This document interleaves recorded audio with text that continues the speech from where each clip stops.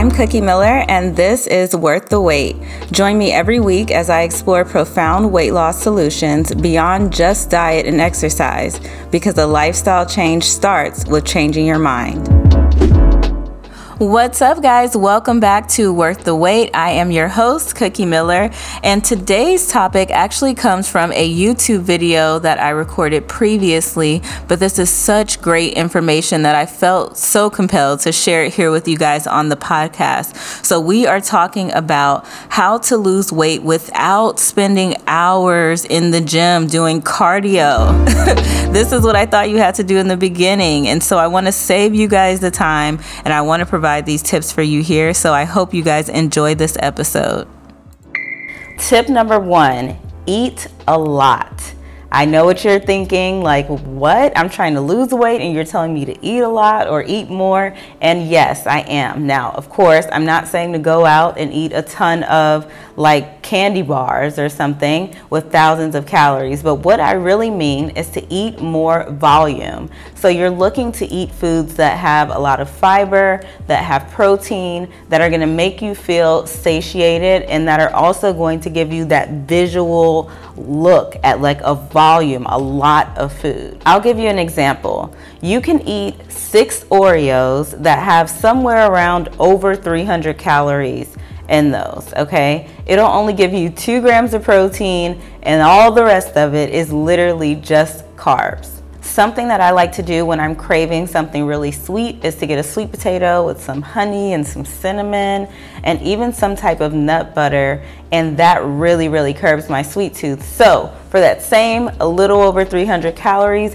you can have one of the petite sweet potatoes, you can add honey to it, you can add some cinnamon, and you can even add a protein enriched nut butter, something like a PB2, to your peanut or to your potato, and you can have that snack for the same amount of calories. Now the difference is you're going to get 11 grams of fiber and you're going to get over 20 grams of protein. And this matters because you are going to feel full, you're going to feel satiated, and the difference is when you eat the 6 Oreos, you'll probably feel hungry again, like right after, versus once you eat a meal like that or a snack like a sweet potato with protein and all this kind of stuff, then you're going to feel a lot more full. Tip number 2, move more. And I know you're probably like, oh, this is like so cliche, right? Like, get out there and move. Anytime I hear move more, I either think of like really young kids or I think of older aging adults, and I know everyone's like young forever, right? So nobody wants to hear that, but it's so true. You have to move more. And this just means something like making sure that you are getting up throughout the day, parking further away in the parking lot when you go to the store, taking the stairs instead of taking the elevator. Things like that are going to help you to move more. So for example, if you are sitting most of the day, so meaning you get up, you go to your car, you go to your office, and then you just kind of reverse those steps whenever you leave work and you go to the gym, and that is helping you to get those 3,000 steps, for example. What would happen if you were able to double those steps or even just get 1,000 more steps per day?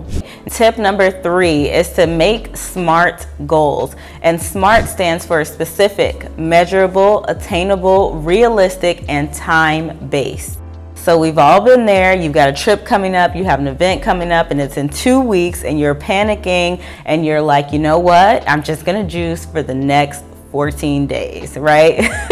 You immediately go into this extreme mode. Now, what's going to happen if you actually do that? Maybe you will hit your goal, but what is going to happen afterwards? Are we just going to be back into this cycle when the next event comes around? Are you going to regain the weight and then maybe more?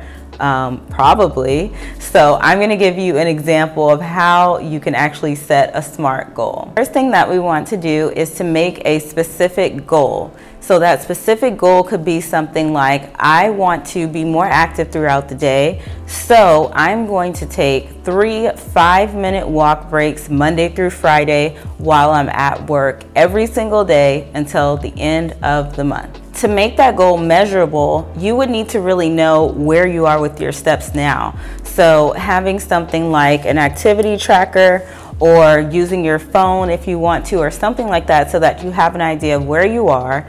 And then you want to increase that. So maybe you say, over the course of time that I'm doing this, I want to increase my steps by 1,000 steps per day on the days that I'm at work. Okay, so Monday through Friday. Now with this goal, A and R kind of go hand in hand, so that's attainable and realistic.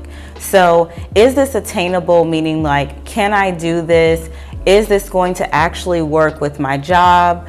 Is this, something that I can do? Do I have somewhere that I can actually go to do my walks? Is this going to be an issue if the weather is bad? Those are the types of things that you want to think about. And that's also realistic, right? So realistically, if the only place that you could find to walk might be like outside and it's like a snowstorm, you live in a cold climate or something, or if you live in a hot climate and it's like way too hot to even go outside, then things like that are what you want to think about. But this is not a place where you want to use any of those things as an excuse. Can you walk in your building? Do you have stairs that you can walk on? If you guys follow my journey for the last 100 pounds that I lost, I talked a lot about working in corporate and working in a building where I would literally go up and down like the back stairs that they had to take my walk breaks. So be sure when you're looking for your attainable and realistic part of your goal that you are not taking that as an opportunity to make an excuse. T is for timely. So timely or time-based. So you want to make sure that you put some type of limit onto this of like when you want to reach your goal, otherwise, and when you're going to start, because otherwise you're kind of just setting the goal and it has no bounds, it has no structure. So time-based, I'm going to start this today and I'm going to do it through the end of the month. And we already know that our goal is to get 1,000 more steps. And so all of that is going to help you to be able to be sure that you are making a SMART goal. Thank you guys so much for listening to this week's episode of Worth the Wait. Remember, if this episode or any of our episodes have helped you, please consider leaving us a 5-star review, and I will talk to you guys next time. Bye.